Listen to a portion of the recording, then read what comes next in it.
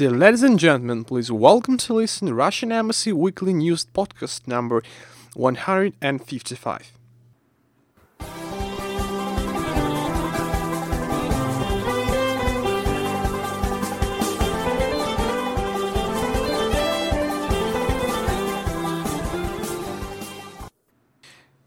The US withdrawal from the anti-ballistic missile treaty in 2002 forced Russia to start designing hypersonic weapons.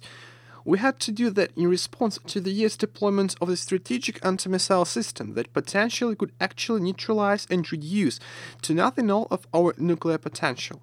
I remember monitoring the launch of the first experimental Gleaning block in Plesetsk back in June 2001. That launch was a success. In the ensuing years, we made every possible effort to achieve agreements with the US side on stopping work on the strategic anti-missile defense system or on its joint implementation in missile threat directions, including with European countries' participation. However, all our attempts proved futile. In this context, in 2004, we launched large-scale work. We publicly informed everyone about that.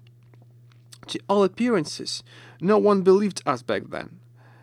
They thought we could not be able to do it. In December 2018, the final launch was made. Thus, all testing was successfully completed.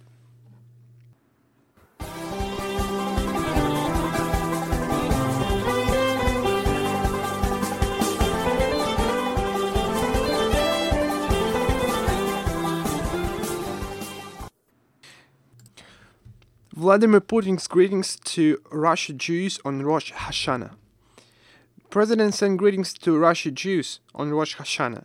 The message reads in part: Followers of Judaism in our country deeply respect the invaluable historical and spiritual heritage of their ancestors and carefully pass on their ancient distinctive religious and cultural traditions from generation to generation. The Jewish New Year is rightfully considered one of the most important occasions in the life of the Jewish community. On these days, people look back on the path traveled to make plans for the future. They aspire to purify of thoughts and deeds and help others. I would like to note that Jewish religious associations are doing great and important work implementing socially significant charitable, educational and patriotic projects. I would like to highlight their tireless concern for strengthening peace and harmony, mutual respect and neighborliness between people, and of course, their contribution to the common fight against the threat of novel coronavirus infection.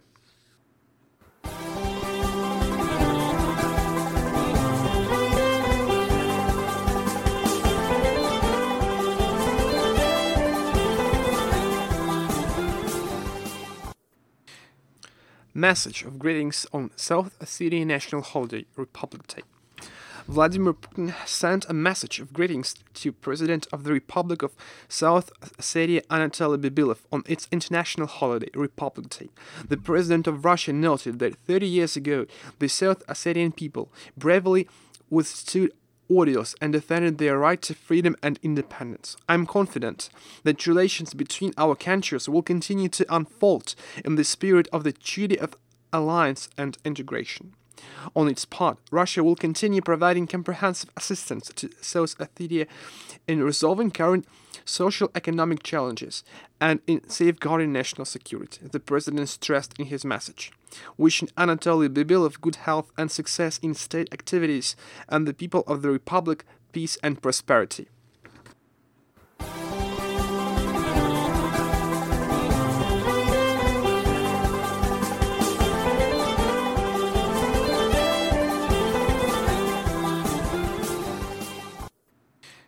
Russia is rightfully considered a leader in the global helicopter industry.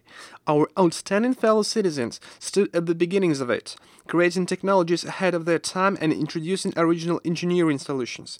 Today, Russian aircraft building companies, research centers and designer bureaus carefully preserve and develop these amazing creative and working traditions and confidently maintain the high quality while offering new products and services and promoting them on the domestic and international market.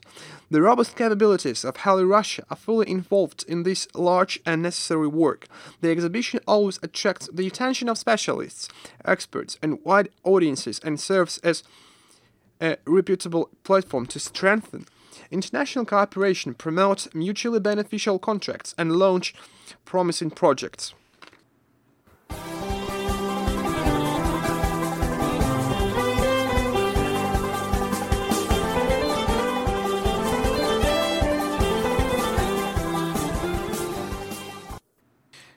Meeting with President of Belarus Alexander Lukashenko. Vladimir Putin met with the President of the Republic of Belarus Alexander Lukashenko, who arrived in Russia on a working visit at the Bucharest Ruchey residence in Sochi.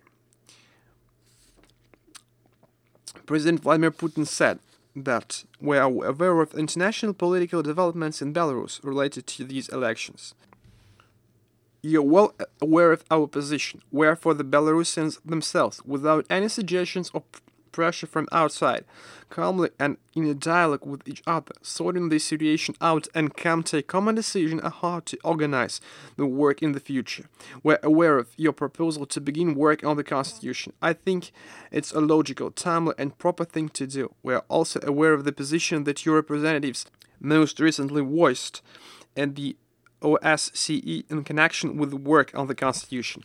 As far as I recall, a corresponding body has already been created, which is headed by the Deputy Chairman of the Constitutional Court. I'm confident that, with your experience of political work in this area will be organized at the highest level, which will allow you to break new ground in improving the country's political system and thus create proper conditions for further development. Russia remains committed to all our agreements, including the agreements arising from the Union State Treaty and CSTO Treaty. We regard Belarus as our closest ally, and of course, I have told you many times in our telephone conversations, we will honor all our commitments. We undertook these commitments mutually in 1992 and I believe in 1994. Anyway, in 1994, you were already president. I wasn't, but it doesn't matter. What matters is that Russia undertook certain commitments, as I said, and regardless of who is in power at a particular point, the country must honor these commitments. You're aware that we have repeatedly stated that we will do so.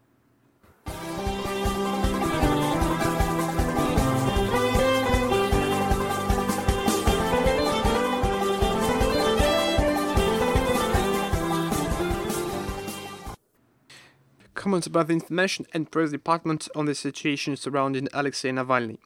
We have taken note of the controversy arising and the instigation of Berlin, Paris, Stockholm, and perhaps Washington, and the main keeper of Euro-Atlantic solidarity, the controversy over the request by the Russian Prosecutor's General Office and the Foreign Ministry regarding the findings about the alleged poisoning of Alexei Navalny with an agent from the Novichok Group, which were made by OPCW certified laboratories in Germany, France, and Sweden, who get a negative impression from the Federal Republic of Germany's refusal to assist the Russian law enforcement bodies and its secret transfer of Navalny's biomaterials to its trusted partners. Clearly, this was done for political reasons so that Paris and Stockholm could automatically confirm Berlin's unfounded accusations against Russia. Today, it's hard not to recall the events of 2018 when Sweden, at the high point of drawn-out hysteria in the West concerning the Skripal case, assured us that the research lab at the Defense Research Agency in the Swedish town of Umeå, which has now allegedly confirmed Mr. Navalny's poisoning, didn't have and couldn't have any Novichok samples. In fact, as it turned out, the Swedish specialists were competent enough to determine with 100% accuracy the presence of this toxic agent in the Russian blogger's biomaterials. Asa Scott, a representative of this institute, told Spiegel that they can unequivocally confirm that Mr. Navalny's samples contain a neurotoxic from the Novichok Group. Neurotoxins from the Novichok Group are highly toxic. One drop can kill. Importantly, throughout the past week, the OPCW Technical Secretariat's official representative shrugged their shoulders in response to our questions, saying the OPCW was in no way involved in this Navalny affair. Meanwhile, the Franco-Anglo-Saxon functionaries who dominate in the technical secretariat carried out an entire covert operation to collect additional material from Navalny, which was submitted for analysis for two more designated OPCW laboratories. We will not be surprised if these end up being the Swiss, Spitz, and British Portadown laboratories, which featured prominently in the Skripal case.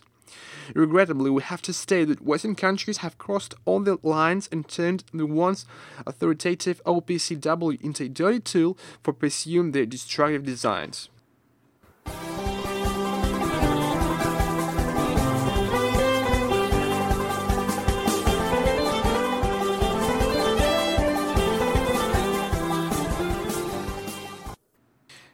NATO has increased the intensity of naval forces, strategic aviation, and air and naval intelligence means in the Black Sea. NATO has increased the intensity of not only naval forces in the Black Sea, but also strategic aviation as well as air and naval intelligence means. This was introduced today at a briefing at the National Center for State Defense Control of the Russian Federation by First Deputy Chief of the General Staff of the Russian Armed Forces, Chief of the Main Operational Directorate of the General Staff, Sergei Rutskoy. On the 28th of August, September 4th and September 14th, U.S. Air Force B-52H planes worked out how to use cruise missiles over the waters of the Black and Azov Seas, delivering conditional missile airstrikes against targets in the Southern Military District. During these flights, American planes approached the Russian border at a distance of up to 11 kilometers.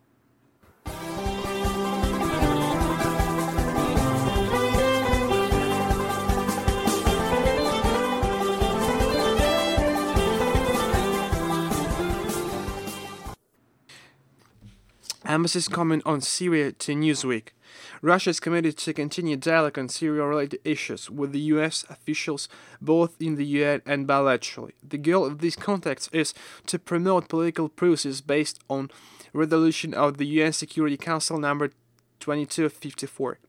Currently, we witness a lot of pending problems in post-war Syria that require our joint efforts and should not be politicized. Those include urgent need for reconstruction of base civic and economic infrastructure, demanding improvement of humanitarian conditions for IDP. We also hope that the US government at some point will realize the disastrous effect of American sanctions against Syrians.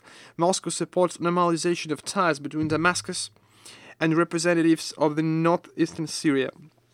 For instance, on the 31st of August, Russian Foreign Minister Sergei Lavrov discussed restoring Syria's unity and territorial integrity with co-chair of the Syrian Democratic Council, Ilham Ahmed. And we respect that the US administration will not hinder potential dialogue between central authorities of northeastern political entities. We reckon that eventual withdrawal of the US forces will be a positive development for both Syrian and American people, especially taking into account the US administration commitment to bring US soldiers home from the Middle East. Once it happens, the Syrian government will be able to assume its legitimate duties to ensure security on the eastern bank of Euphrates River.